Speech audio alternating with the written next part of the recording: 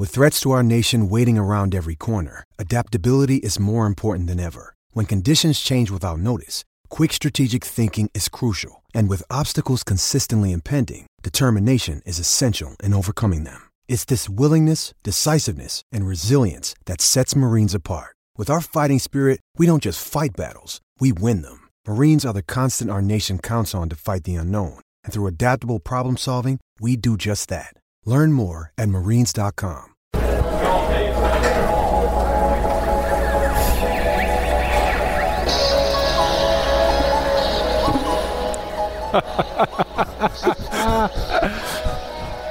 Sims and left go. Sims and left go. All right.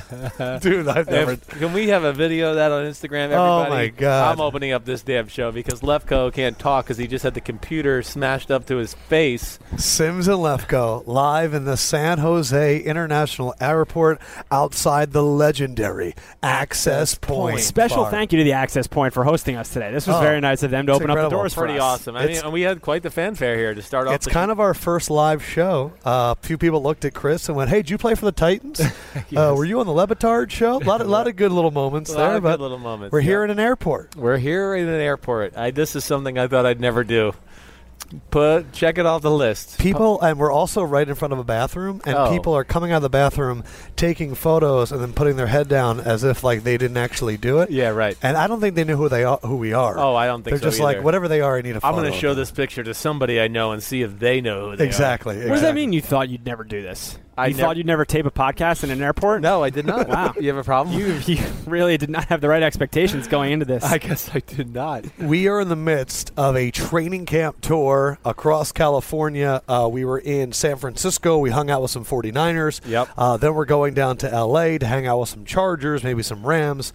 But we had you were supposed to be on my flight here, and you missed it. Yeah, I missed it. I mean, talk about the worst day ever getting out of here. What was that, Tuesday? I do the PFT show in the morning. Yes. I then to say I'm going to go home, okay, for 20 minutes before the car picks me up.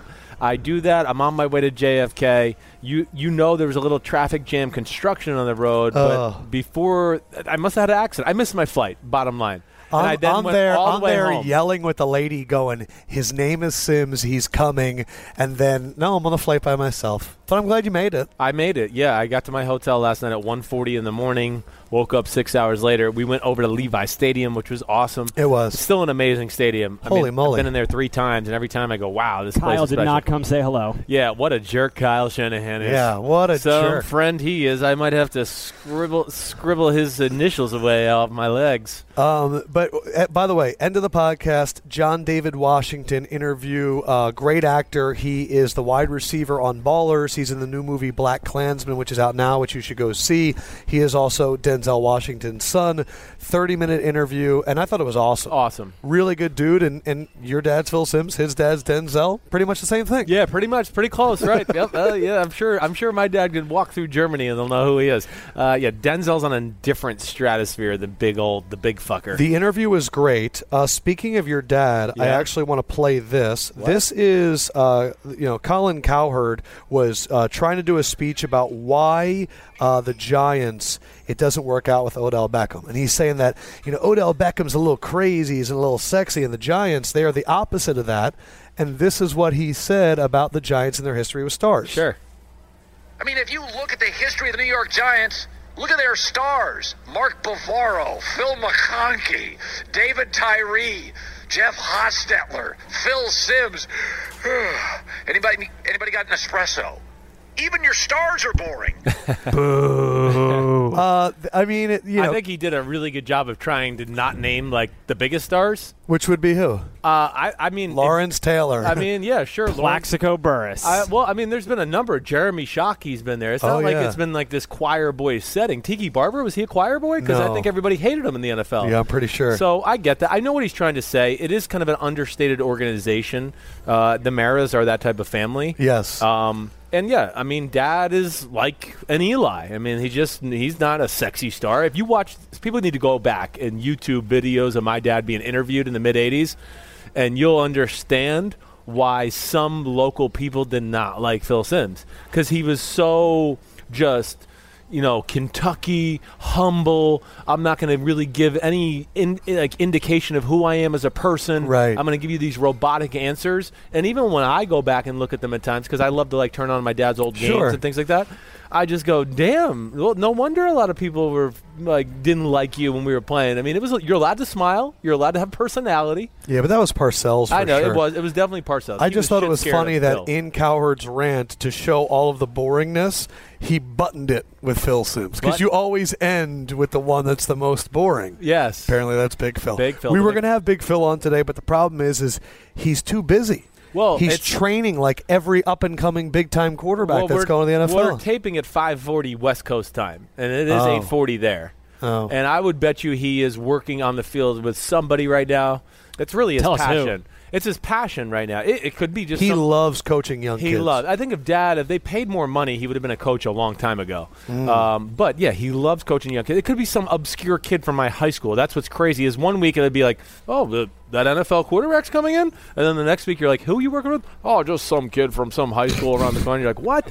Okay, but he loves it, and it doesn't matter who it is. He loves the talking ball and finding the challenge of how to fix this guy to make him better. Yes. One thing that I always love is Hard Knocks, and it returned. You haven't seen it yet. No, I have not. I'm sure a lot of people have.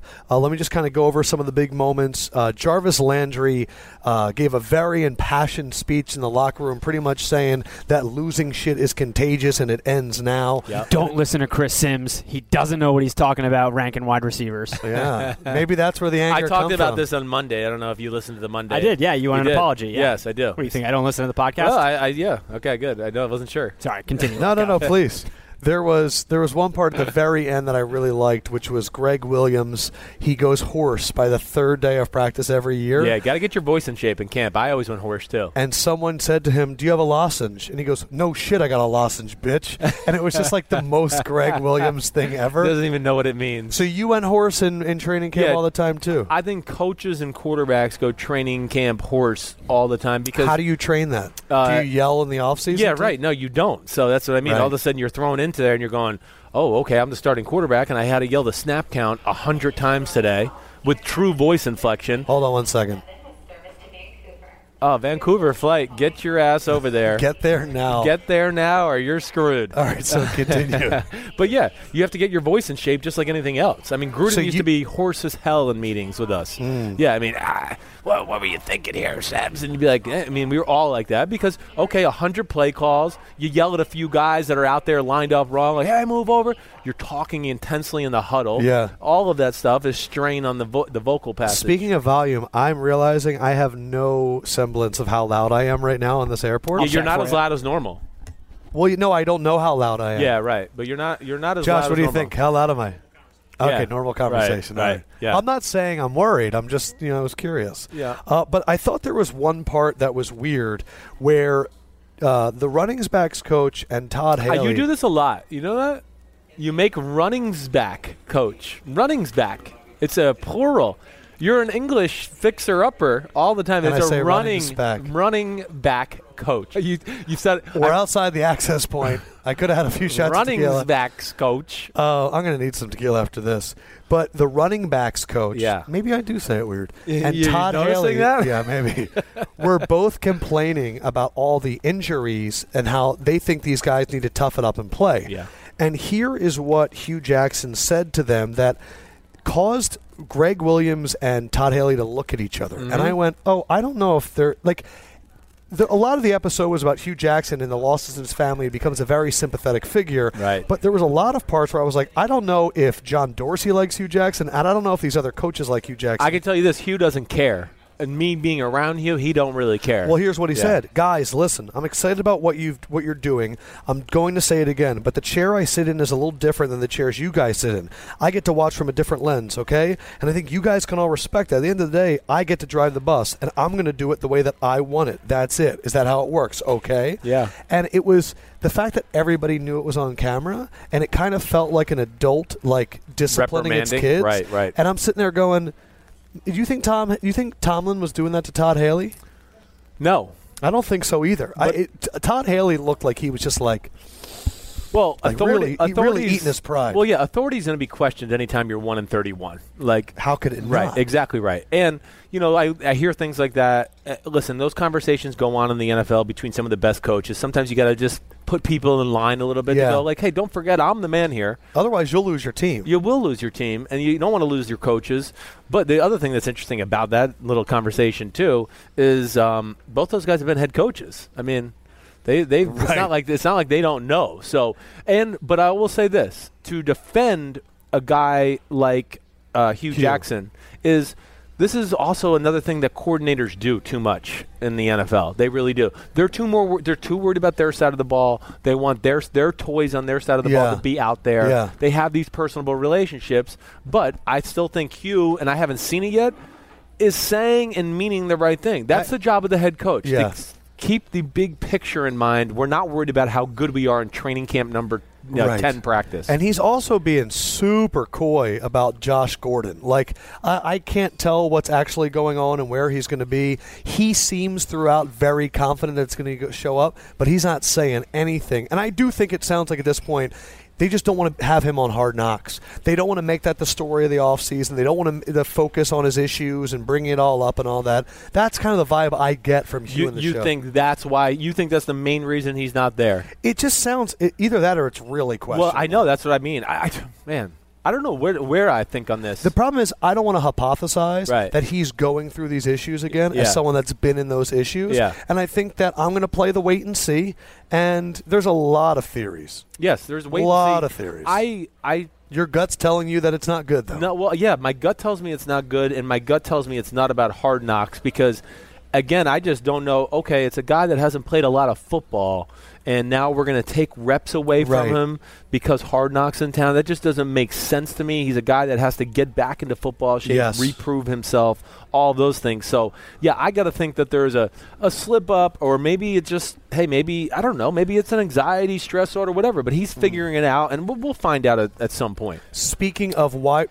Just so you know, we got an hour till boarding. Okay. So we'll make it. Nice. Let's try and wrap this thing up here. All right. Speaking of the wide receiver that's apparently having issues with his team, Martavis Bryant. Yeah. What we're trying to do at Sims and Lefko, I think it's happened the last week now, is we're trying to show you how stories in the media formulate and what happens. Right. So James Jones, former wide receiver for the Raiders, for the Packers, the guy that wore the hoodie under his jersey that one time, and it was crazy. Right. He said on NFL Network that he talked to Raiders offensive coordinator Greg Olson, and that Olson told him Bryant hasn't learned the playbook. Quote, I just had a chance to speak with Coach Olson, and he said talent-wise, there's probably nobody better that can compete with Bryant, but he said he's not picking up the playbook, and that's the reason of a little frustration right now. Literally an hour later, John Gruden comes out and says, not only is Martavis Bryant good, he's great. 2 days after he himself called out Martavis Bryant. Right. This was James Jones, in our opinion, not knowing how the media works. And you don't put the guy on blast. You're supposed to say the team is a little frustrated. I heard from a source, or a coach told me, right? So not only is it that, then a position coach came out after Gruden and also reaffirmed that Martavis is working hard. Yeah, so I'm glad that you're bringing this up. And I want to say, I'm going to add a little fuel to the fire. I went on NFL.com, and one story was up, and that was Gruden says Martavis Bryant is great. No mention of the NFL Network's own James Jones breaking that, which shows you again. Like, I know you use NFL.com, and I know I put people on blast, and it's going to come back to bite me eventually. That's okay. I don't care. But, like, that to me, you're not putting out all the stories. No, you're not. You're lying to fans that care about your product because you're trying to protect the Shield, and to be honest, we're just going to give you the Shield truth. And one of their own employees that made the story. But, I mean, I'm glad you're bringing it up because it is about reading the tea leaves of the NFL and little things like that. First of all, James Jones didn't take the right approach. I bet you Greg Olson walked into the room and saw that. He freaked out. He freaked out. I bet you Gruden freaked out on him, whatever it may be.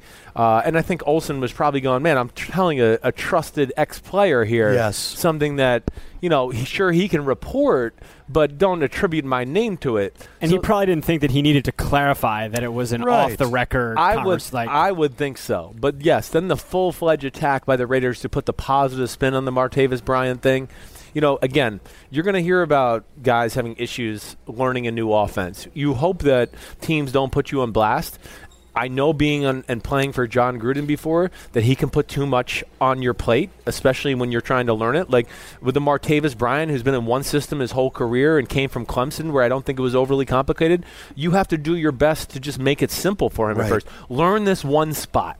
Learn X receiver, and we'll just build from there. Right. And after you master that, then we'll maybe throw in a few slot plays that we feel you can grab. But it is brutal, man. And he went from Pittsburgh with Todd Haley and that offense into Gruden.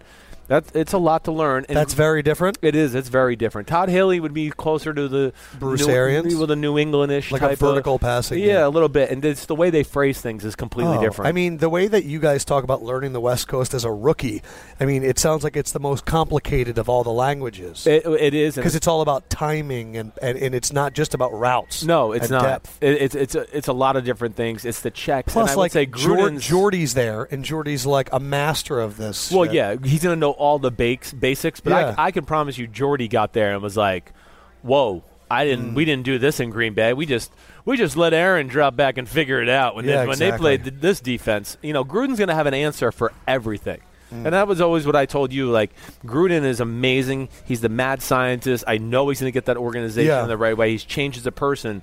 But the interesting thing for me, like we talked about during the owners' meeting, he was carrying around his playbook, right? He was like teaching himself a simpler way so that he could teach other people. Right. I wonder how far it went to become simple before he finally said, screw it. And that's my thing. I'm going back to my old ways. Gruden. I know. Gruden 100% probably came in and was like, I'm going to be calm. I'm going to simplify it. And then 3 days in, he's like, I need to bring in the good shit. I need to impress the defense. I need to like make my mark on this. I would not. That makes sense to me. Be shocked, right? I mean, it's just what he does. He loves plays. How often do tigers change their stripes?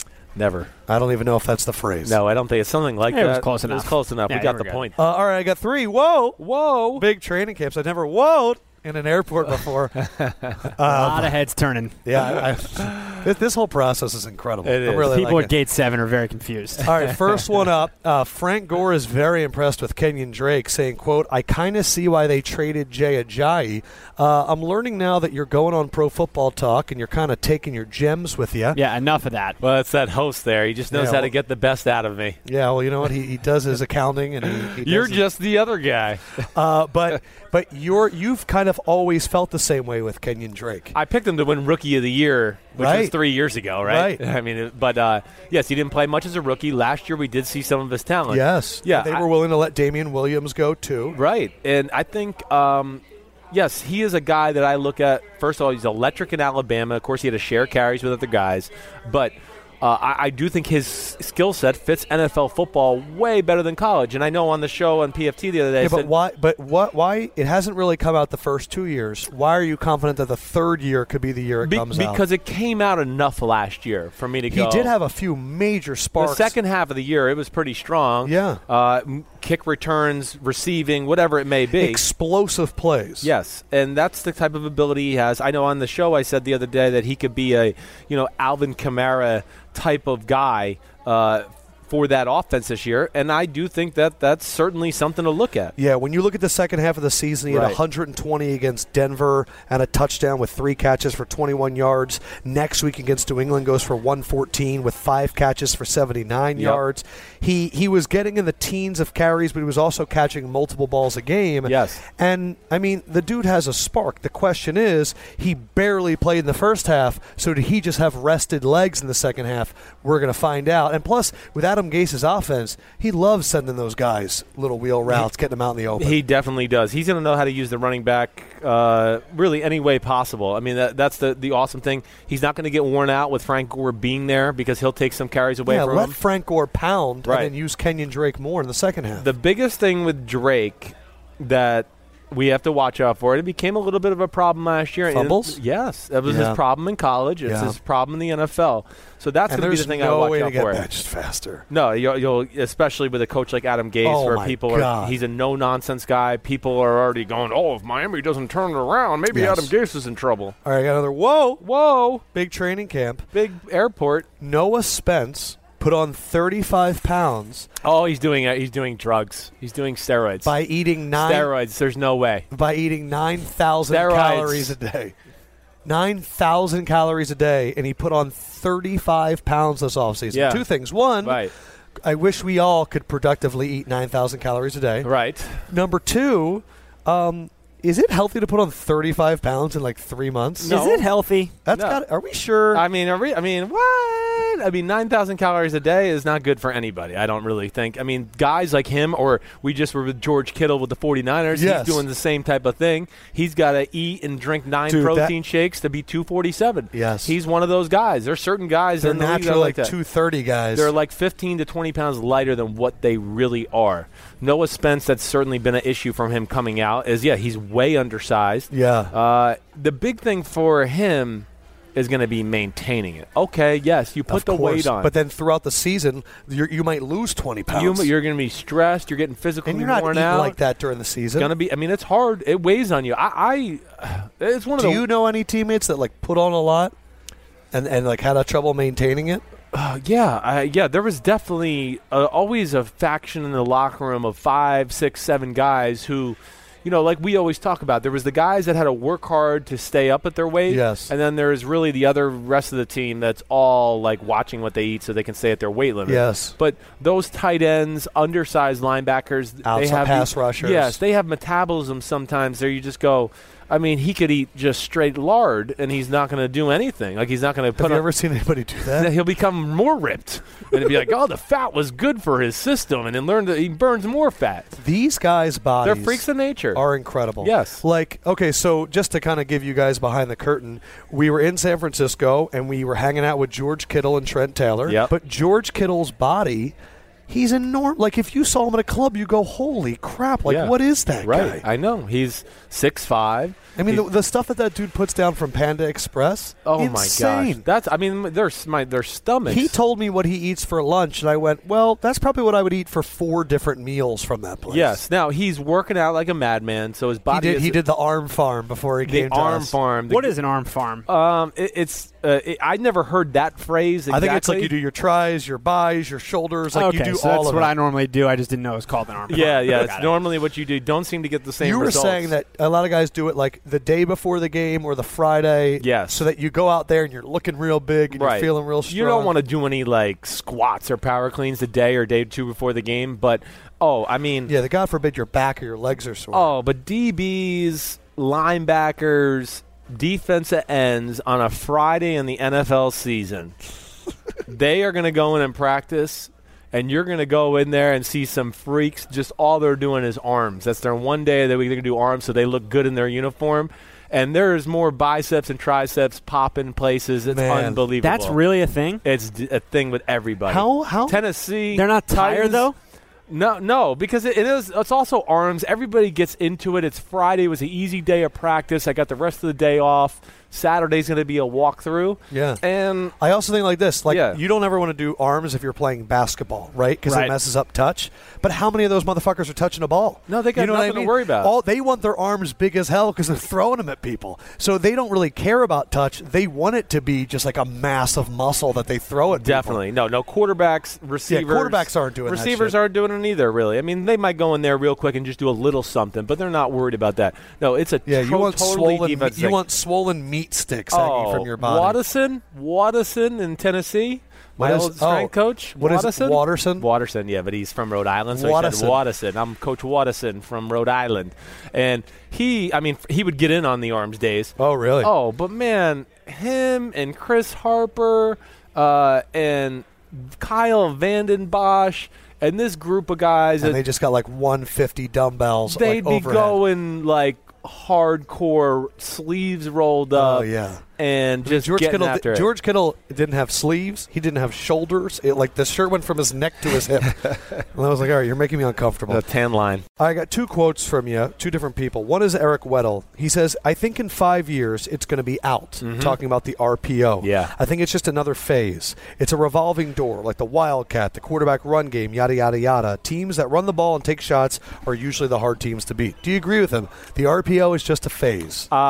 Yes, I don't think it's ever going to be like completely out of the game, but it's not going to be featured as much as we saw last year or maybe even the start of this year because it is. I think if you had a mobile quarterback, you hold the defensive end. There's a benefit to it. Certainly, there's always going to be benefits to it. Yes, but they're gonna start to find things that maybe are not beneficial to it. And again, just like anything else, like the short passing game with the bubble screens and all that stuff, the year Peyton Manning threw 55-yard touchdowns, that shit came to an end in a hurry because defenses changed their scheme. The cover 3 press bail became, we'll get another guy down there to protect against that stuff. There will be adjustments made. And what other people don't forget, this is really the biggest reason things like these don't last long in the NFL. Okay, let's hear this. It's just the talent on the field.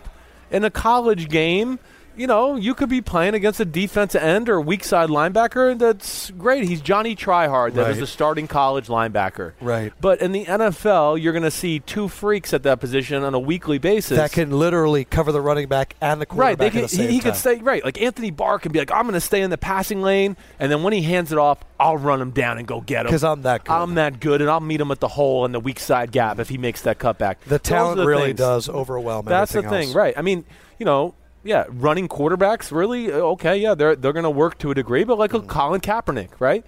I mean, he ran for a year or two, and then that shit ended in a hurry, too. Yeah. Everyone figures it out. Right. All right, and then this is for... the other thing, though, that he said about running the ball and taking shots, that's what wins I mean, it's like we talk about it all the time. Teams that have the fullback, they seem to always be the best offenses. Yeah. The Saints, the Patriots, the 49ers. Jaguars. Right, the Atlanta Falcons. Yes. All of them use fullbacks. And what do? They also run the ball, and you go, damn, we got to worry about the down. And all of a sudden it goes, whoa, Julio Jones is behind me for 70, or Taylor Gabriel, or whoever it may be, Marcus Goodwin. It seems like more of a threat.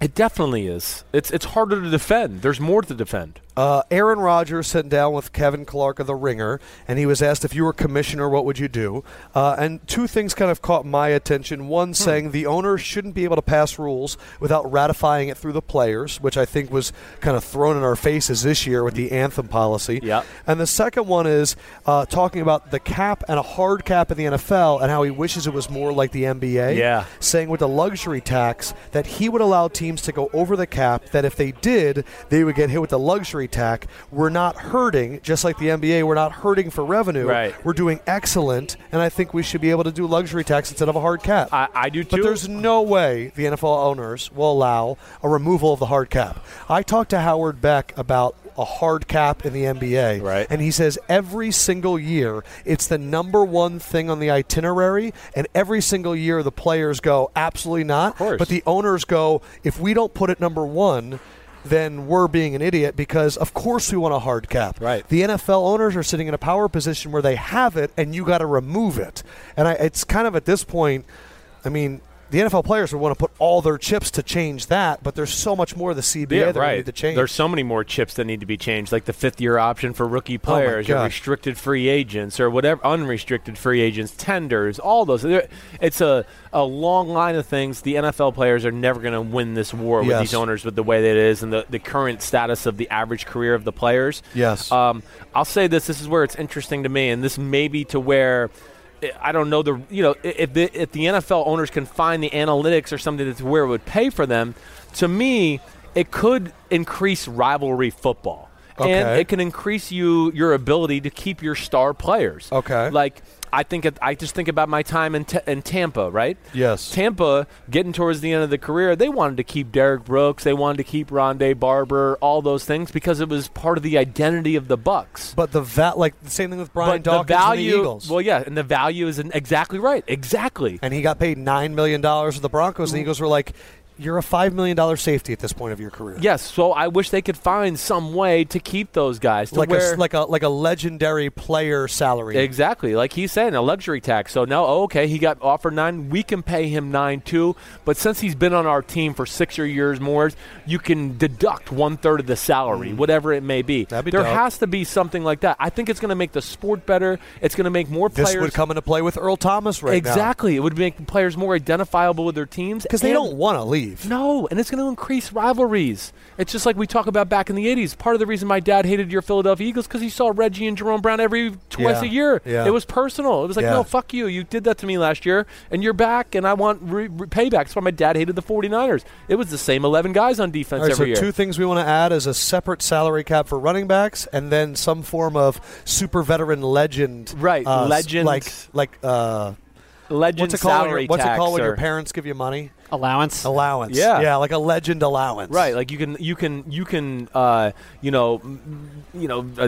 relegate 3 guys to legend status on your roster every year. That's pretty dope. You know what I mean? I like that. And you go, okay, do 3 we need guys. to go to the owners' meetings and help negotiate the new CBA? It would help with Aaron Rodgers and the Green Bay Packers. Yes. Oh, here's $30 million a year, but it only counts for 20 against us. Quick thoughts on germaphobe Josh sitting on an airport for I was actually going to call him out on that. I already called myself out on it. But what do you want me to do here? We're not I wish you airport. could have snoozed, but yeah, especially right outside the bathroom. I feel too. disgusting, but whatever I need to do to get the podcast done. You're the man. I'm going to go to the room. I'm going to run my jeans in the bathtub. I'm going to dry them overnight. It's going to be like Ace Ventura. Yeah. You're going to set all your clothes on fire and you're going to be in the bathtub with a plunger over your face being like, not clean. If Erica was here right now and saw me rolling around on the floor of the airport outside of the bathroom, I might not be allowed back in the apartment for quite some time. Yeah. I'm really proud of you, though. You're really taking it for the team right now. We're just 2 weirdos sitting here. That's all right. Yeah. Don't worry.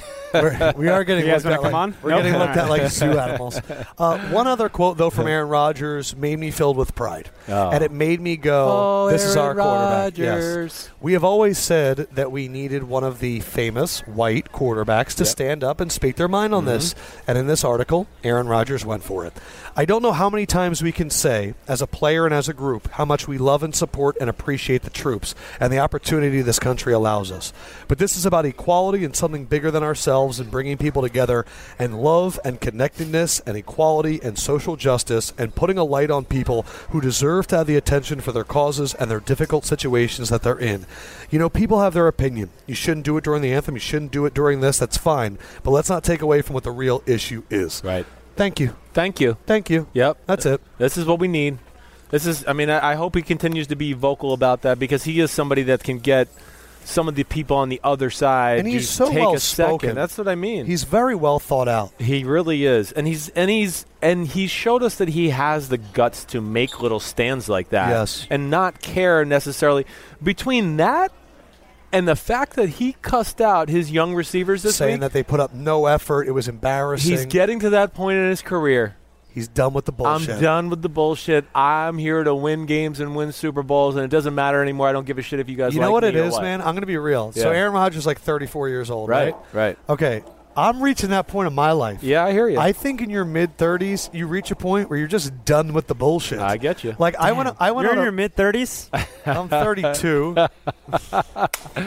My man. I mean, what's the difference between me and Aaron Rodgers? Not much. We're You're just right. both fed up with the. I think it's a mix of and 100 age, million, but I also think Aaron Rodgers. Okay. We always talk about this with players.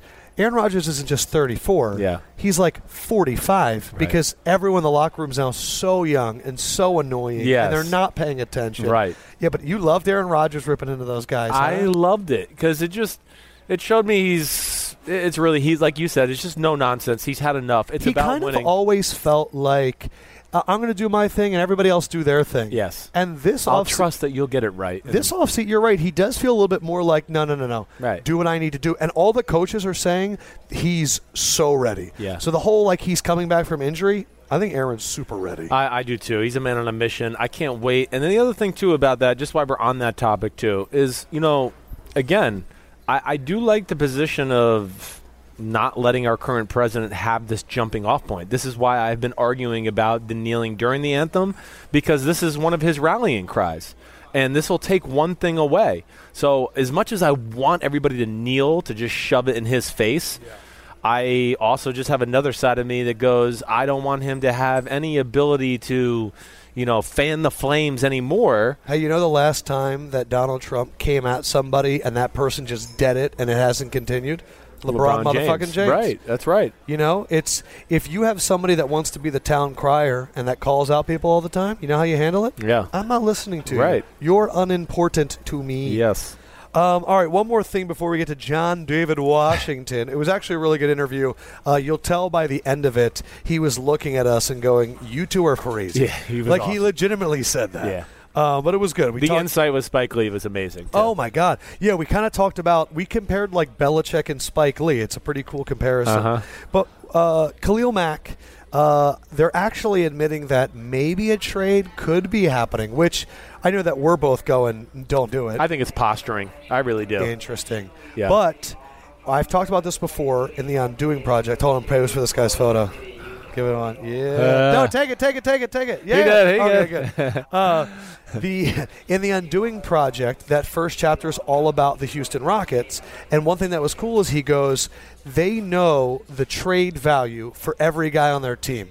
So even though James Harden just won MVP, they know if you offer them this guy, and these amount of picks, that fulfills it. That's the value to get him, and now we'll go that we're going to do it. Right. So, yeah, of course you don't want to trade Khalil Mack, but in your mind, what would the offer have to be for the Raiders to go, damn, that's actually good value? Yeah, I mean, 2 first-rounders not going to happen, right? I don't think that happens. You don't think a team gives 2 I don't think anybody gets 2 first-rounders. What if you're a team like the Saints? Yeah. That maybe you're not sure about your pass rush, right? And you're going, we're trying to win a Super Bowl this year. Yeah. Our window with Drew Brees is closing. Yeah. You know, we can live on 2nd and 3rd round picks and stuff like that. Yeah, you're right. Well, they just traded a first-round pick to get a pass rusher, exactly. Right? But, yeah, I can see Marcus Davenport. That type of thing. Certainly, I think realistically, the Minnesota Vikings. Well, realistically, yeah, but they're a good drafting team. The shitty drafting teams like the Browns, you know, maybe you trade. None of your first-round picks are on the team for the last 8 years. Maybe you get Myles Garrett and Khalil Mack, give up some of those first-round picks. That's not a bad team. No, I mean, it's just about, okay, you're going to give up Is it only going to take 2 first-round picks, though? No, I think it's going to take – well, no, I don't think anybody's going to give a first-round pick for anybody in the sport except for 2 first-round picks for anybody except for maybe Aaron Rodgers. Like Odell Beckham Jr. Timeout. We heard – who are the guys in the NFL that would take 2 first-round picks? Man. That you would actually give it up? Yeah. Would you give it up for Tom Brady? No, I don't think – not at 41. Aaron Rodgers? Okay. Yeah, that's right. Aaron Rodgers. What about like a Deshaun Watson? Ooh. That would be thought about. Carson where he's Wentz. at his age. Carson Wentz. Where they're at their age. Yes, if they caught the right situation. What about a a Russell Wilson at 29? I still think he's young enough to where a team, if they really were like, okay, this is what we're going to do, we're in on Russell Wilson, we like it. Yeah, he's worth 2 first-round picks. He's definitely worth. He's worth 2 first-round picks. Any non-quarterbacks? Von Miller. Not at this age. Okay. You know, Odell is borderline. Todd Gurley. Ramsey's borderline. Todd Gurley, they're borderline. But I don't think they're going to get 2 first-round picks. Aaron Donald? No, I don't. What? Yeah, I don't. I'd give up 2 first-round picks for Aaron Donald. I hear you. The other thing that's going to like the Aaron Donald, Odell Beckham Just Jr. pretend Aaron Donald was your first-round pick next year. Or Khalil Mack. Right, they will do that. But the other thing we have to throw into this conversation is the money. You got to pay him $100 million. Right. So that's the other thing that takes away from the trade value. I think the Browns should trade for Khalil Mack. Well, they suck at drafting. 3 teams that need pass rushers. Sims did work. I mean, 3 teams. Look at you. Right? Now, the first team, I don't know if he'd be willing to give up one of his draft picks because he thinks he's really damn good at evaluating players, and that's Chris Ballard with the Colts. But damn, I mean, can people even – most people I talk to, I go, can you name me somebody in the front 7 of the Colts? And they're like, all right, let me try. Yeah. Hassan Ridgeway. There we go. Okay, so I got one. Yep.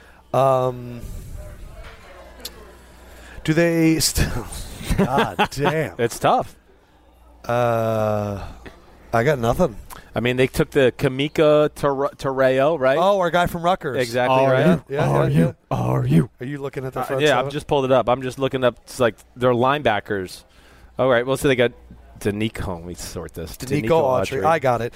Al Woods, Danico Autry, Jabal Sheard. I forgot they got him. Yep, they got Jabal. John Simon.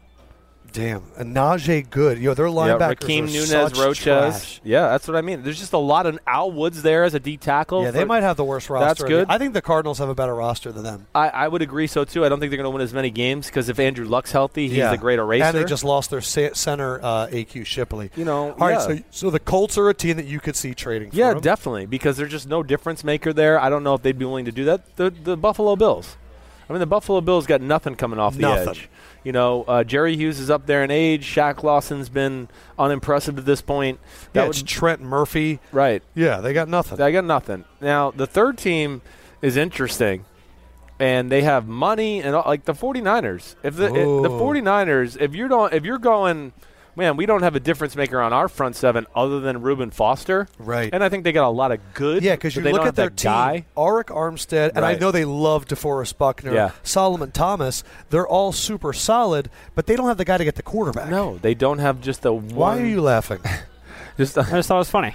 They just don't have that one super freak to come up, and that could be Khalil. It could be Khalil, and they have the money to pay it. And he's already in the Bay. But would the Oakland, even for the right price, would they really trade their biggest star across the Bay and then have him watch be a star? They're going to Vegas. Yeah, you're right. But it's 2 years, and they still might have to hear about it. And then if Kyle Shanahan and the 49ers start outperforming them, then they're just going to add it on double. Yeah, and John ain't going to like that. Oh no. Yeah. Oh, I mean, John doesn't want to get shown up by one of his disciples his first year out here. That's right. It is his child. Right.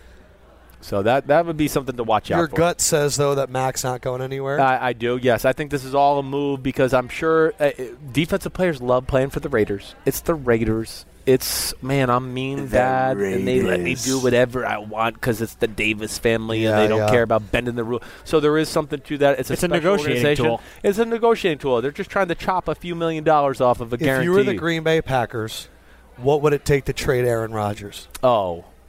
For you. Yeah. Not like what you think people would give you. What would it take for you to trade Aaron Rodgers? Like if somebody offered you 2 first-round picks for Aaron Rodgers. No. I wouldn't do it. 3 first-round picks. Sims. I mean, hey, again, Sims. But again, this is where you're acting like first-round picks or some slam dunk or something. I get it, but 3? Well, I don't know. I'm the Green Bay Packers right now, and damn, when Aaron Rodgers is not there, we're 6-10, and when he's there, 4. And when he's there, 4 I mean, of course, I'd probably do it. I'd probably do it for 3. But I would have a hard time. I'm telling you, at this point, I don't know if it'd be worth it. I don't think there's anything worth it. Every time there is a trade for picks, the NFL online community always calls a team that gets the picks the winner. Always. Look at all the picks the Browns got for Carson Wentz. None of those picks have turned into anything. Yeah. You look at the trade now, it's like Sean Coleman and Corey Coleman and all these guys that are like not even on the team anymore. Right. The Eagles won in a landslide because you're trading for the real commodity instead of the 10 different roulette chips. Then we hope our evaluation staff can really hit everything right here for the draft the next 3 years of those first. And it's a crapshoot. It's the one thing that Belichick's not good at in the NFL. So you think you're going to be good at it? You're crazy. I agree. Oh, the Seahawks were the best drafters, and then go on a draft drought for like 3 to 4 years. Exactly. Like, I'm telling you, that one Saints draft with Kamara and the offensive lineman. Yeah, Ramczyk. Yeah, all those guys. Right. They're going to be called geniuses for the next 3 years, and I'm guaranteeing you that their next 2 drafts, maybe not, I don't know about this draft, but they're going to have drafts where there's complete duds.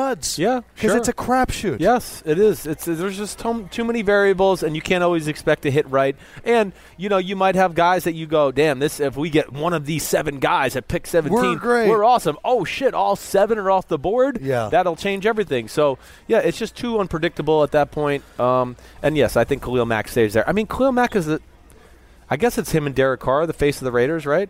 I mean, and Amari Cooper. That's like the trio, right? And I would argue maybe Khalil Mack is the face more than anybody right now. Derek Carr's the face. You think he's more? Do we know which reporter put out the Khalil Mack trade rumors?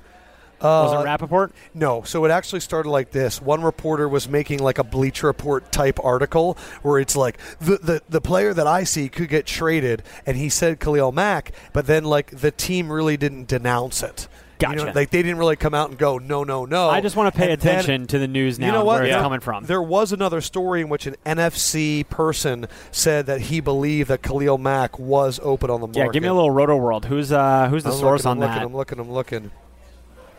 Okay, Pull here we teams, go. Here we go. Khalil Mack, trade odds increasing every day, says NFC executive. Who's the reporter? Oh, man. Give it to me. Bleacher Report's Mike Freeman. Love Mike Freeman. Great guy. All right, so I have nothing else except Bridgewater might be traded. Did you have any places where Bridgewater would be interesting? Yeah. I mean, Bridgewater, there is some places out there that make sense. I mean, first already, of all, even though we don't have the injuries? Well, yeah, exactly right. Well, and it's a moot point. Moot.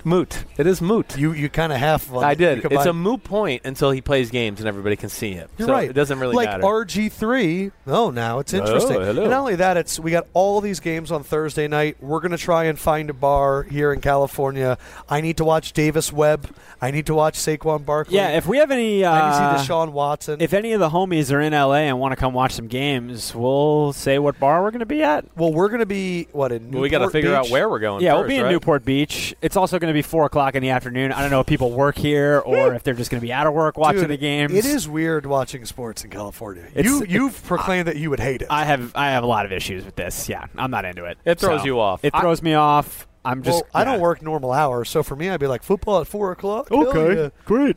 There is some good, there is some bad. I did enjoy my mountain time living in Denver and being like, man, Monday Night Football, it's 6:30 and it's coming on TV and it's going to be done at 9:30. That was amazing. Yeah. Bridgewater, I'm going to throw you 4 teams real quick because I know we're almost done. Team number 4. The Bucks. Tampa Bay Buccaneers. The house that Chris Sims built. Jameis Winston. What's his issue? Right. It's gross. I Is think Ryan Fitzpatrick the future? We know the answer to that question. Teddy and Tampa? We'll see. Exactly. I mean, the other 3 Number 3. The other places I have are all as backups, like for Number sure. 3. But okay, the Dolphins. Miami Dolphins. Ryan Tannehill. Quarterback, wide receiver. Nobody knows. All I know, Teddy, he's from Miami. He could fit in real nice swimming with the Dolphins. I mean, I just don't know. To me, that is. We'll pull up their roster real quick. Their backup quarterbacks. Well, I know Moore? one. Well, it's Brock Osweiler. Oh yeah, So, sexy. And it's the other guy that's from San Jose. I can't think of his Yes, it is the one, the only David Fales. David Fales. And Bryce Petty.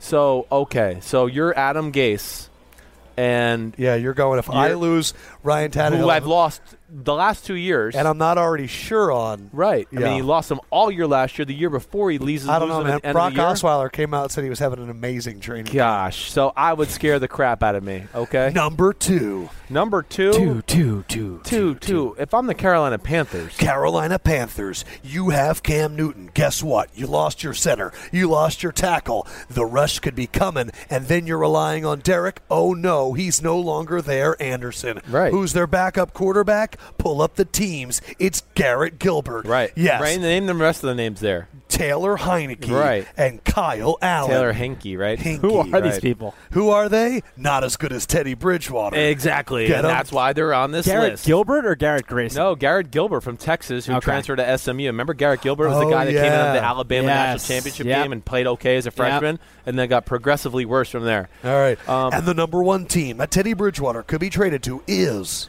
I mean is a team that I've never heard. Okay. This is a team that we know can go to the Super Bowl, and they have a questionable starting quarterback. Oh, my God. and- The most talented starting lineup in the NFL is led by a guy that admits he's not as bad as you think, but he's still bad. He could be coming in over Cody Kessler, the 71st quarterback, or Tanner Lee, Right. a wide receiver hybrid from the University of Nebraska. Who everybody already said is the most talented guy they got But down you know there. they're not going to bring in Teddy Bridgewater because he's going to be better than Blake Bortles, and they're not going to bring him. Teddy Robin. Bridgewater brings the Jaguars to the Super Bowl, right? I do think so. All right, a let's healthy get this Teddy in right Bridgewater. now. A healthy Teddy Bridgewater. Okay, before we get to John David Washington, oh my God, I believe, yes, that's him. That's the lead writer for Gridiron Heights. Dennis Flynn? Dennis Whoa! Flynn. Wow. Wow, celebrities here in the San Jose airport. This is why you come to the access point. God, it's an Yeah. access point for stars. It's like Hollywood. We were talking about the athleticism of Moss versus Terrell Owens. My good friend Dan said, who do you think was a better basketball player? And you said Moss. Right. You said Moss had great hand-eye. He could shoot threes. T.O.'s going to, bunch through you, kind of bowl you over. Right. Randy Moss is a better athlete. And you said Randy Moss could throw the ball. Josh jokingly said, could Randy Moss in his prime as quarterback lead the Jaguars to the Super Bowl? And you said...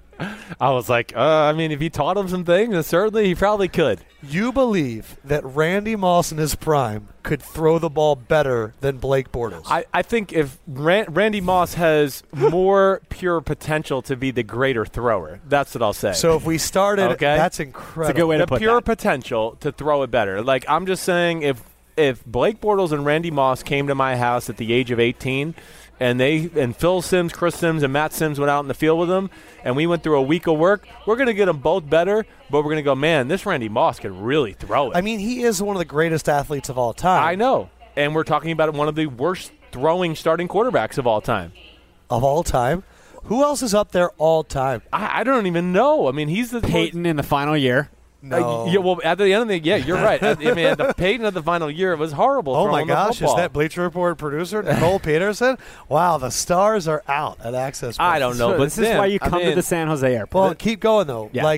So Randy Moss, more potential at quarterback than Blake Bortles. Randy Moss had a special arm. I mean, he could sling it. He really could. I bet you Randy Moss in his prime could throw the ball 70, 75 yards in the air. Yeah. He's so flexible. His hands are gigantic.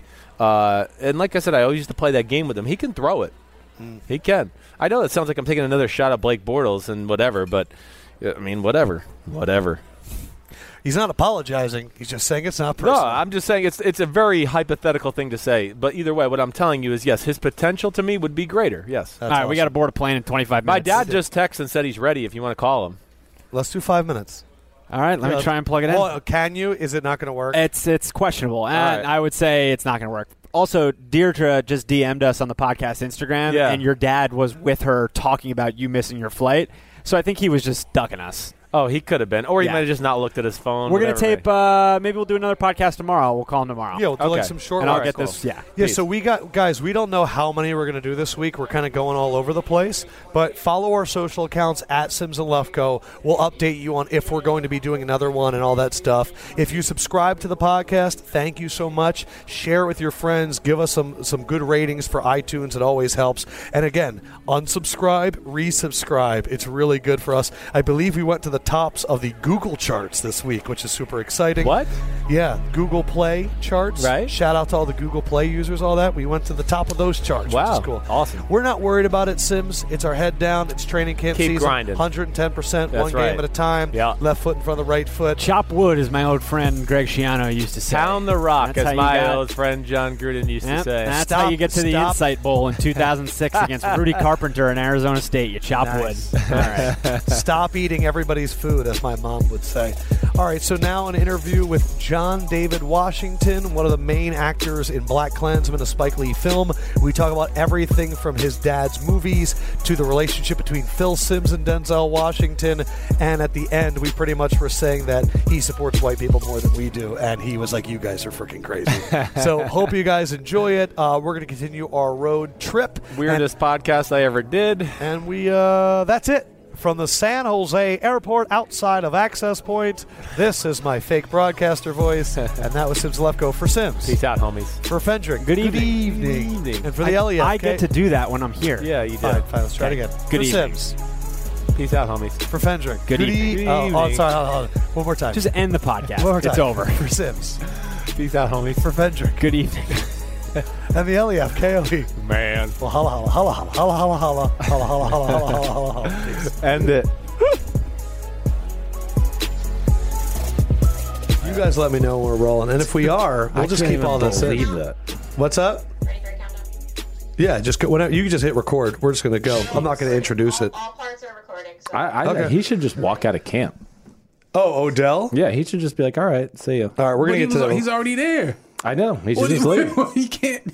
He can leave. Really? Yeah. Wait, has that happened before? No, I mean, there's going to be more consequences to it, right? Because now they'll have the power to basically be like, oh, no, he left camp, and they'd be able to put him on, like, the NFI. But then the non-football injury list or whatever, they'll put something like that. But what he has to do is he stays, and then he just has to hold in. He has to have a tight hamstring every day. So it's when you go there and you can't run, you don't feel that my great. hammy's tight, I can't play today. He's going to have to do that.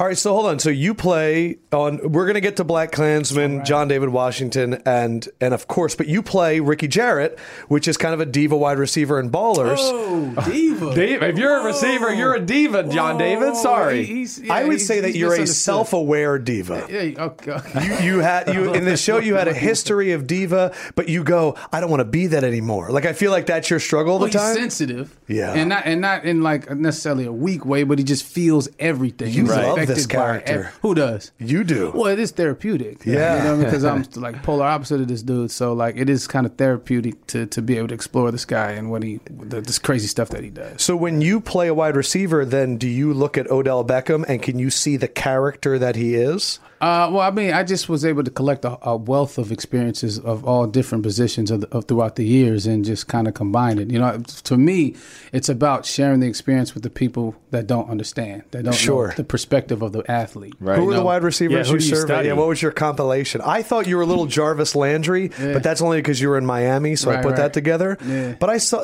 maybe a little Antonio Brown in there. Yeah, well, I mean, I was Steve Smith, Jerry Rice, a lot of the greats, but just like Randall Cunningham. He's the reason I wanted to play football. I never seen anybody that looked like me at that position do what he did. I feel like he sort of revolutionized the position a little bit. Are you Eagles fan? Because he's an Eagles fan. Are you really? Oh my God, what? Are you serious? I brought him best friends. I brought it. We were already best friends. Now we're besties. I brought a Brian Dawkins shirt. Did you watch the Hall of Fame? No, I missed it. I seen some of this. I seen how he came out though, like the Wolverine style. God. Yeah, I saw that though. That was cool. So our man here actually has the single game record at Morehouse, 242 rushing yards. Is it still standing? I thought that's not broken. Oh, on the internet it says it's still standing. And the internet never lies. And career, nearly 3,700 rushing yards. Pretty so impressive. a man could tote the rock. I did all right. Yeah. Well, your dad. I mean, I got to ask you about him first of all. All right, first of all, thing is. Like, his dad is Denzel Washington. Being related to... the hell with him. I like the top button. Oh, yeah. Top button swag. Top button swag. Oh, yeah. Okay. He gets so much shit for the top button. How you doing? Why? I know. What? Well, from a bunch of corny white people who don't know style. It's not really that big of an issue. Don't worry. Why got to be white? Boy, it just be people. Because they're typically the people that say something. Seems to be the white guys that say it. Sorry. They have more problems with other people. Yes. All right. So, but your love of football growing up, I mean, was dad the type of guy that had football on Sundays and you were sitting there and that's how it happened? Yeah, my pop's uncle, my uncle Rick, he lives in North Carolina. He loved the Green Bay Packers and the Celtics. He was a big Larry Bird fan. Right. So, it was always sports, but football, yes, football Sundays. And what about dad? Who's dad's squad? The Dallas Cowboys. He's the Dallas Cowboys? Cowboys. So Thanksgivings were serious at the house. Yeah. You got Eagles, Cowboys, Packers all in the same house? Yes, all NFC. We're keeping the NFC. Yeah, that's good. I realized earlier this morning that you two have experienced opposite interactions your entire lives. Okay? Yes, right. John David, people have come up to him his entire life and they go, "Is your dad really that cool?" And Chris, your entire life, people have come up to you and go, "Is your dad really that corny?" Exactly. Oh, man. Phil Simms, because Phil Simms' character is all. Yeah, I feel like you guys have had opposite interactions. Well, we entire definitely, life. I'm sure he could speak to this because his father is in a whole nother stratosphere of superstar than Phil Simms. Let's get serious here, okay? Because King Kong ain't got nothing on him, okay? I did recognize that early on. That I was Phil's son. I wasn't even Chris until I started to make every a name. game, that pressure was like. Well, yeah, I didn't look at it as pressure. I almost looked at it as a chance to show off. There you go. Because I knew I was good. And I was like, these people want to come here and see what Phil Simms' son got. I'm going to show them what I got. That's exactly how. There's 7 3-pointers later. Eat that crap. Yeah, absolutely. No doubt. You were able to embrace it. That's where I was kind of going with it. Yeah. Well, I sort of used it as this sort of like rebellious quest of independence. You know what I mean? And I was like to your point of I'll show you. Yeah. You know, my father can't help me on the field. In fact, it would hurt me. They would be more motivated to try to hurt exactly son. So your dad's movie sucked. Right. I got Actually, you. No, believe it or not, they would compliment the movie.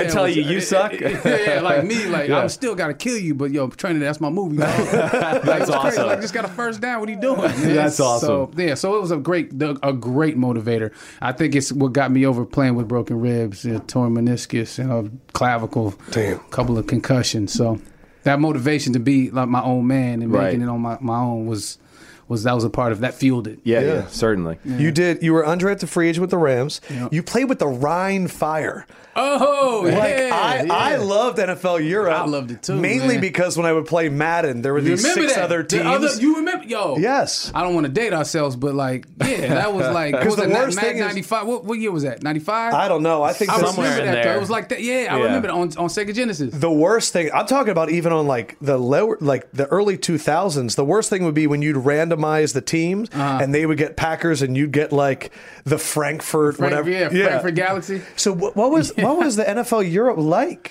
Alles klar. It was a great learning experience, both socially and as far as the game was concerned. They loved us out there. Really? Yeah, we had good times. Good, clean family fun. Yeah, I'm sure, because your eyes only got like an inch or two wider when you said socially. Yeah, social. Well, and because what does this is that what mean? I've always heard. Food. Yes. That means the culture, concerts. I get you.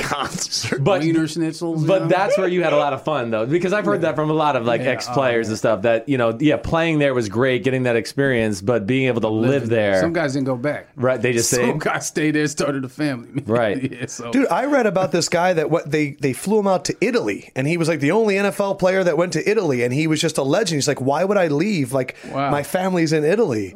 We always hear about NBA players going abroad, but that was... I would like to see like the NFL expand again internationally and get these supplemental leagues going over there and raise the awareness of the nature of the game and the purity of it. Yeah. And you can start that foundationally out there, I think, with a whole new audience. All right, I just want real quick, because German fans, they're like organized chaos, right? Like just like soccer, their football. Right. They there was a section that stood up the whole game and chanted in unison. It was great. Yeah. You know? Damn. Yeah. Do you have any good Ryan Fire stories for me, like craziness? Like none that I can share with y'all. and I don't even need it to be the party one. More like, you know how like there's a team and it's coming together and it's like kind of haphazard. Like, what was it? Organized chaos? Oh yeah. I mean, we would meet. We lived in the hotels. We met in the hotels. That was where the meetings were. We were at the conference rooms or whatever. Yeah. So that was our lives, the hotels. But we had a lot of time off too. They were like, well, we got the meetings done. See you later. See you tomorrow. So, there was a lot of freedom to get in trouble. Yeah, that's amazing. Yeah. That's not like the NFL. No. But that's what you do. You get the free time, and that's where the young players always struggle, because they're like, man, in college I had to go do study hall and all that stuff. Right. You got more money and more time. Exactly, which is a dangerous combination when you're 23 and 24 years old. You, all right, I mean, of course, sports was your love, but you always kind of kept, like, acting in the back of your mind, knowing... I didn't realize that was you and Malcolm X as a little boy. Appreciate that, man. I did not realize that. That's unbelievable. I was 6 years old, man. Yeah. But, I like I said before, too, this positive rebellion, so that meant I had to sort of bury my true passion and love, which was acting. Yeah. I saw my father do Shakespeare in the Park when I was 4 years old.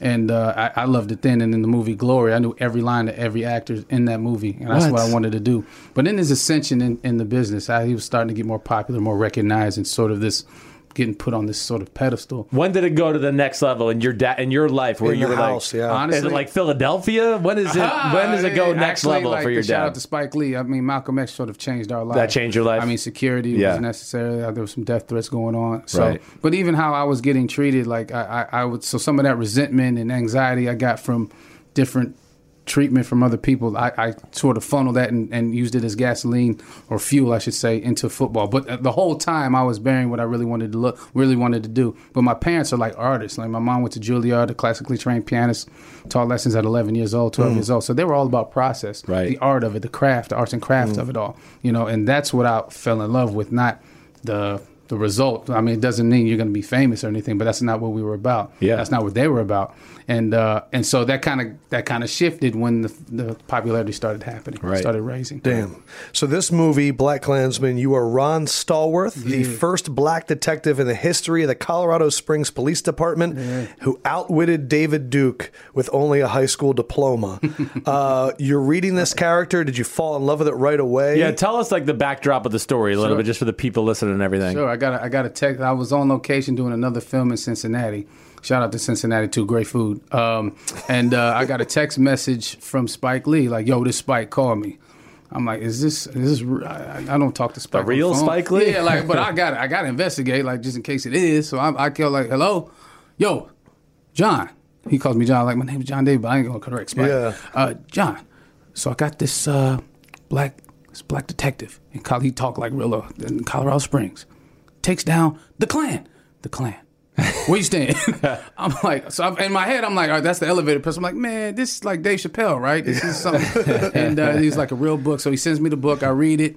I call him back like just like on cloud 9. Like I'm just through the roof. I'm like, yo, this is crazy. Are you serious right now? What are we doing? He's like, all right, bet. See you this summer. So that's how I got the job. Damn. And, just a story like this, when it can only be told by Spike Lee with Jordan Peele as well as producing. And it was just, I couldn't believe it. And so, like, the book is way more detailed than the movie, but But the fact that this happened in our own backyard, it's an incredible true story.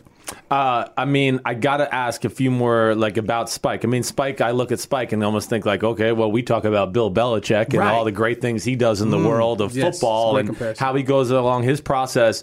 What was it like? What's Spike Lee as the coach of a movie? Right. Is he like hypercritical? Is he cool? Does he let you find your own way? What's his process? Sort of all of the above. Like, you'll catch some heat. Somebody will catch heat on set one day. Yeah. But you got to get over it. You know, you gotta have thick skin because it's all in service of the film. It's about the team concept. Never have I been on a set quite like this, where everybody wanted to be there, seemed to be wanted to be there in service of film to the best of their abilities. And the freedom I had. I mean, he trusted me, this legend, right? Yeah. Trusted me with this material, meaning I didn't really get any no's. Like, you know, we do blocking stuff and positioning and camera stuff, a couple of adjustments. He would cut down what he didn't like, but he told me to trust your instincts, John David. Trust your instincts. You got this. It was great. So this legend yelling action and cut, trusting me with the information with this project. It was such a liberating experience because it's not always like that on set. Sometimes they got you in a box. Yeah, so yeah, and expound on that. Expound? Is that the word? Expand? Just expand? I feel like I make up words. You got to watch out. But no, elaborate. But I guess like when you say freedom too. I mean, okay, so you got your lines to the movie, and he basically just says he doesn't hold you to the letter of the law of every line. Right. Does he just let you kind of? Right. I mean, there was so much ad-libbing going on. I think he's a master at recognizing energy and momentum, like a lot of these great coaches. Sometimes when Phil doesn't call a timeout, let them figure it out. Yeah, right. You know, like that's you got to have confidence in your system and yourself, and then the people that you brought on the team. Right. So his confidence is in, I know I picked the right guy. Topher, he's the right guy. Adam, he's the right guy. Laura's the right woman. So that's where the confidence is. So he lets you do your thing. Right. Now we had discussions, and if we go way left, we'll bring it back. Right. But I never heard him once say, "Can you try this way? Can you be funnier? Can you be those generic notes?" Sometimes are very frustrating as an artist because of that word. Yeah, generic. It's very generic. Yeah. But like in this case with this story too, I mean, when he gave me that kind of trust, it just the confidence was just soaring through the roof. That's awesome. So it was just a very fluid experience. Expound does play. It does play there? Express in a lot of detail. Okay, good. Like I wasn't sure. We have one. I've been told to use it less. Oh, damn. So you go through, and what's interesting is I've now heard your father speak numerous times about his disdain for social media. And it's funny because you were talking before about how they're artists, and now I hear you speaking about the craft. And I think it's very funny that a lot of people in our society look past the craft and they look at the celebration and they go, I want the celebration, but they don't see the process. Yeah. And part of the reason we love Bill Belichick and you know, a lot of the great coaches in the NFL is it's all about the process. And then when the celebration happens, they go, this is a result of that. Right. But a lot of people just want to lift the trophy. Are those worlds similar? Have you been able to bring football into acting, absolutely. Absolutely. I mean, preparation, sometimes superstition. You know, like same clothes or same song. You know, so if you had a great acting day, you're wearing the same underwear the next day. Not that, okay. But I'm definitely I keep my uncle's car wash bracelet on me always. Nice. Like right. It's dealing with criticism. I'm sure that's where football helps. Right? Yeah, you must be great at that. Well, like, listen, I would run for 242 and a touchdown or 2 touchdowns, and as Denzel's son ran for it. Yeah, you know right. What I mean? Damn. Denzel's son makes the NFL. Denzel's son makes the All-Star game. Yes. So that kind of criticism or that kind of critiquing, I'm just you're numb to it. I'm impervious to it. Yeah. Black Klansman, you are on set. You said that Spike Lee gives everybody one. When was the day that he gave it to you? I think it was the second. It was the fourth day. Okay, but he did it in not a way you would expect. So it was. I was kind of nervous that day. We had already been shooting a week, but it was the most lines I've said from the script that day. So I was a little nervous. So we do it a couple times. He walks over, and he's not looking at me. He's like if you're me, I'm Spike. He's like this. So we're gonna bring the camera this way. You're gonna walk over and say it. Put some bass in your voice. I was like, yo, say it with your chest. Yeah, right. Like, yo, say put some. I love that, and I cracked up, and I was off to the races, man. That was dope. So that's my version of handed it to me because like man up a little bit. Like he could tell again. He just understands. And he didn't even look energy. at you. He didn't even. That's the cold part. He didn't even look. It was great though. Again, that Phil Jackson, Jedi mind trick. I was like, oh yeah, right. Let me get my stuff together, and it was great. Yeah, because it's not about coming at you. It's about bringing the best out of you. Right. Well, he just knows knowing how to communicate with your personnel. Now, some people do need to just that kick in. You got to yell at them. Others, you need to, talk to them the way you talk to them. So. Damn. I want to hear. Spike. Yeah, I want to hear what more about the movie itself too. So you want to know the concept of the basic movie. concept, just to hear it, because like I've seen a few commercials here and there, and I know the basic, but I want to hear that your voice. I want to hear your. I want to hear you now. Well, he doesn't. Okay, he doesn't. Ron never changed his voice. So if he was sitting here talking to you, that's how he was talking to the Klansmen, right? Which makes them even more like, how dare you be so civilized and calm? Right, exactly. I mean, David Duke talked about like black people say aura. Like there's a whole bunch of stuff in the film that you'll have to see, but just diction and cadence like is dictated by the white man. It's good old fashioned American hate. Yeah. You know what I mean? And how we see how organized it is in the forms of these organizations of the Ku Klux Klan, and seeing how generational it is. We're seeing it right now. Well, he ties that all into the film as well. I mean, the Klan has had resurgences. They from Birth of a Nation, which played in the White House. Yeah. Then David Duke putting this nice neighborly white man who speaks these racial slurs. Right. So, and then Charlottesville, Virginia. Now, so all that's incorporated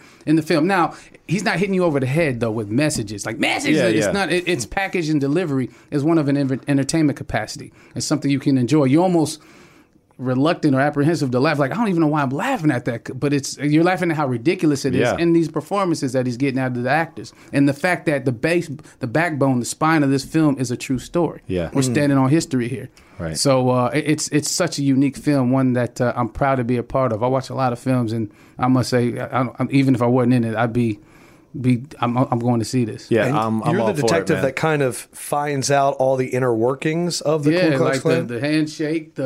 He was monitoring the Klan. That was the mission. It was a sting operation. So he started the operation over the phone, and he just started spitting these crazy racial slurs out. And Haight was like, "Oh yeah, we like you. You speaking our language." I mean, what you're seeing in this film, I mean, with all the harsh language, it's purposeful, and you're seeing this lexicon of hate. And it's sort of how some people speak French, bilingual. There's a hate language, and it's really displayed in this film throughout. And you're seeing again how generational it is. Some of these trigger words are still being used today, and we're also seeing like how people feel and talk at their family barbecue, at the local bowling alley. Sure. This is how people feel and think in this country for years. Yep. That's what I was thinking when you were talking about Spike just letting people ad-lib. That's the only way you really get natural speech. I agree. Because I think... natural performance, too. Yes. I mean, when you got to do your prep work to earn that. Of course. But when you're in it, like some of the best stuff you can't plan for. I mean, if I got an outside zone to the right and there's 300-pound lineman that's in the way, I got to cut. I got to cut back, and that might be the touchdown. I'm not going to just run into the guy. Right. So a lot of times, again, talking about what I got from football, you got to be able to acquiesce. You got to be able to work with and just feel it out.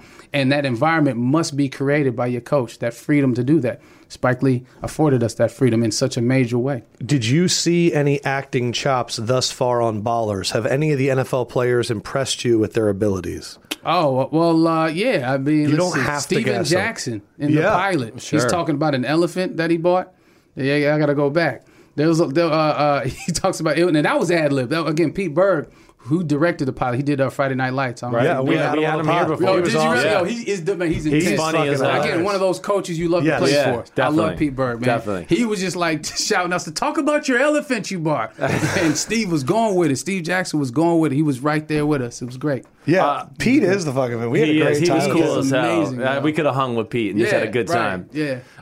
Does your dad call when you're in the middle of the movie? Do you ever ask for, hey, Dad, I got this scene, blah, blah, blah? I mean, I know I wasn't above that. Yeah. As far as when I was playing, or he might call me and be like, Christopher, that Julius Peppers is big. Make sure you step up in the pocket. Yeah, I'm glad you said that. He talked about working with Spike and his experiences, but I've been listening to his stories for years anyway, even before this. Right. And loved when he talks about, sometimes he says the same story and the kind of alternate versions, but But that's it's all. That's what dads do.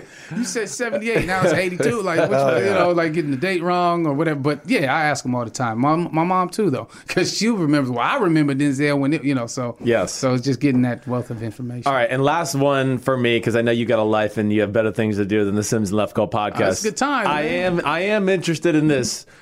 I want to know what's your favorite movie of your dad's, and then what's the movie you believe he acted best in? Which is like his best performance, and then what's your movie that you go, damn. What was Phil Simms' best performance? Super Bowl 21. He was 22 of 25 for 269. Wow, 3 TDs. On it, look at him. 88.1%. You have no idea. I can't do I don't have it on command. I'm gonna say virtuosity. No, I'm just kidding. I like, come on. You had me going. Virtuosity. No, I love. There's so many good ones. Crimson I know. Tide, Man on Fire. Oh man, Crimson Tide. He was coaching me. I was me, Sunshine.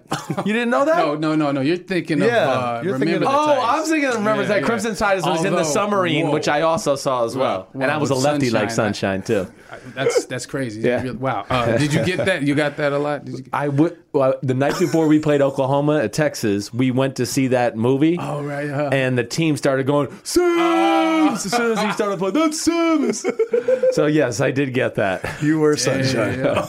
Sorry I messed up that movie. I saw Crimson Tide as well. Yeah, I mean, with he and Gene Hackman, that Put him in his powerhouse, place, I mean, yeah. it was like Gene hit him like twice. Yeah. And pops, but like you still look like I don't know if I could pull that off. You could still look like a G after you got stole on twice, Right? And he pulled that off. But I loved he and Tony Scott's chemistry. And Man I on love Fire was amazing. I was one of those. I mean, I watch it every year. Like Tony Scott had that run with like Domino and Man on Fire, where it was just the cuts and the flashbacks and how still, aggressive that it was. That style of filmmaking is getting used today. Yes. He was ahead of his time, really. And so, I mean, he and Spike combination of Malcolm X is one of my. See, I can't. it's hard. It depends on what month. I know. You ask I me. hear you. You know what I mean? This month right now is Malcolm X, but a month ago it was Man on Fire. A month before that was Crimson Tide. A month before that it was Training Day. So Yeah.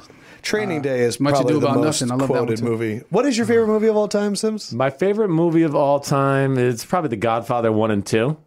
Okay, 1 so- and 2. Yeah, 1 and 2. I can almost count them as the same thing. Right, yeah, right. but yes, they were that is 1 and 2 Coming for to me. America is probably one of my favorites. It's up there. I could watch that. It's always. up there. Yeah. Mine is Ace Ventura 2 and Nature Calls. Nature. Oh, okay. Yeah. All right. One when he's in the Like a jungle. glove. That was Yeah. that was the fake smile. Like you're He an said idiot. like a glove. You're He's an an idiot. Eagles fan and he knows lines from Ace Ventura 2. Oh, I got him ready. Didn't he say Because like your glove in the one? I think Didn't he the say like problem is one when you glove? ask someone, damn. Yeah, I think he did. No, he may have said it both. He parks in one and Yeah. goes like a glove. I But he think that's the says it second again one. it Because starts the from thing one. flips and it lands. But he said it in one. That's where it started. Damn. Very good. My thing, though, is when you ask someone what's your favorite movie, I always feel like they're trying to impress you. And they don't give the movie they want to watch the most. They give the one that's like been also Yo, critically that's a good point. acclaimed. That's a good They're point. like, oh, I love Dances with Wolves. By the way, Kane. that's one of my favorites Dance too. Wolves though. is great. It is one of my just favorites. watch Tatanka. Tatanka. Like, are you kidding me? Like, that's Tatanka. like, come on, man. Yeah. So we do a thing during the season when we have to bet on games, and I've beaten him now for 4 years in a row, even though he played and is a professional. I'm a better gambler. And what happens is sometimes mascots come up. And we were doing the Bills, and he just kept going, Tatanka, Tatanka. my And I go-to. had never seen it, and I was like, this guy's losing his mind. Oh, yeah. And Definitely then top when I five saw all it, time. right. Yeah, it really is great. It's great another movie. movie And that the makes you hate score, white too. people. Oh yes. hate what's Yes. It does. You're just like, you ruin everything. Just They have a civilization, and they're not harming anybody, right. and they're literally dancing with animals. Yes, I they know. are. They had intertribal wars. They were hurting each other. Yeah. But so I mean, But we didn't have to hurting kick him out and exterminate him. I mean, that's where we went too far. No, I'm not saying that. Yeah, I'm not siding with the. Can't we believe know. you, John We David, know. decided with just like westward expansion. Black Klansman thing is not real. Breaking news. Spike, what were you thinking? This was fun. I had a good time. Yeah, thank you You're a for good having me. dude. Thank you. You are a good dude. I man. want to. How did you watch the Super Bowl? Oh, how did I? So, like, what was your setup? So that whole, I watched it by myself because I was too Good for you. emotional. I couldn't be with it. I No. couldn't interact with people. I was focused. And the whole playoff run, I never watched the first quarters. So How did that happen? You just missed the first I one. missed You're the like, first now one it's a on the trend. first, yeah. And then I was like, you know what? Because I was a little nervous about course. the, Yeah. about, the About big Nick homie. Foles? I was a little nervous. He was I'm a little- sorry, Foles. yeah. My bad. We believe, bro. Yeah. You know what I'm saying? So and then it worked. He missed practice today. Did he? He's tight in the upper body. It says It's okay. It's Just like, Yo, oh, you literally got no screwed. Foles It's is in a over. great position right now. I think He's so, coming too. off the win, no pressure. He can just hold the clipboard, Right. chill till it might be time again. I say I know. play Foles the first 3 weeks of the year. whoa. I don't know about Yeah, that. because No, here's the reason. Why? The reason that you keep Foles is so that we don't have to rush back Carson Wentz. Carson, you're at like 85. Guess what? We have Nick Foles. He'll be fine the first few weeks of the year. They're both men of God, and they both really respect each other. I don't think there's going to be any issue. Mm-hmm. And when Carson's ready, you bring him in. I think we have the rare opportunity to give him a longer runway. If he's 100%, let him play. But if you're kind of not sure about it, that's why you have Nick Foles. Like, I think this is a benefit, not a deterrent. All the TV shows are going to say, who do you play? Pick one. I say play both. Like, but given the history of this league, when has it ever worked, a dual quarterback? Almost never. That's why I know what he's saying. I get you. I get it. You know, but they're just if he is close to playing Wentz, they almost have to play him. If you start out 3-0 with Foles, then you might as well just try to trade Wentz and go with Foles in the future. There are easy games too. Like they got the Bucs without Jameis. Why would we bench Foles? We're 3-0, and the coaches might be like, well, he was playing average, but the fans don't really know that because we won, and yet he's still going to have to play. And you can sort of blame, even if he's not 100%, actually benefits the franchise. Like they can blame, he still wasn't quite ready. Right. So they can play that angle, even if it's for mental purposes. So Super Bowl, you watched by yourself? Watched by myself. I didn't even eat.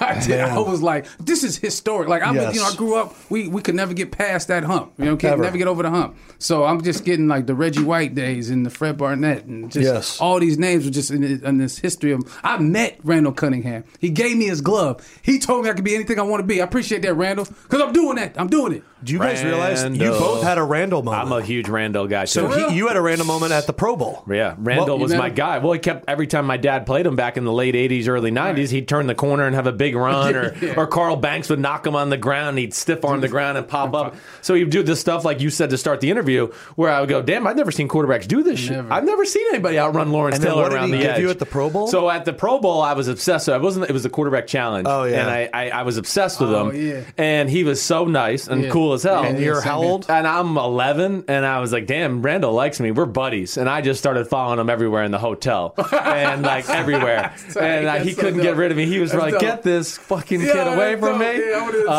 same thing. But he couldn't have been better. And that was the year he got hurt, and everyone was like, you got to change the way you play. Right. And when we left the quarterback challenge, I got home. It was right around that time. He sent me all this stuff of all his Randall I'll be back running gear, hats, T-shirts, water bottles. Wow. Yeah, Randall's the man. Dope. So you both were blessed by Randall. He did not give me the glove. No. Just saying, it was pregame, he was warming up, he gave me the glove. My dad's Phil, your dad's Denzel. You win. What do you mean? You in the league. Like, you had the whole... I know.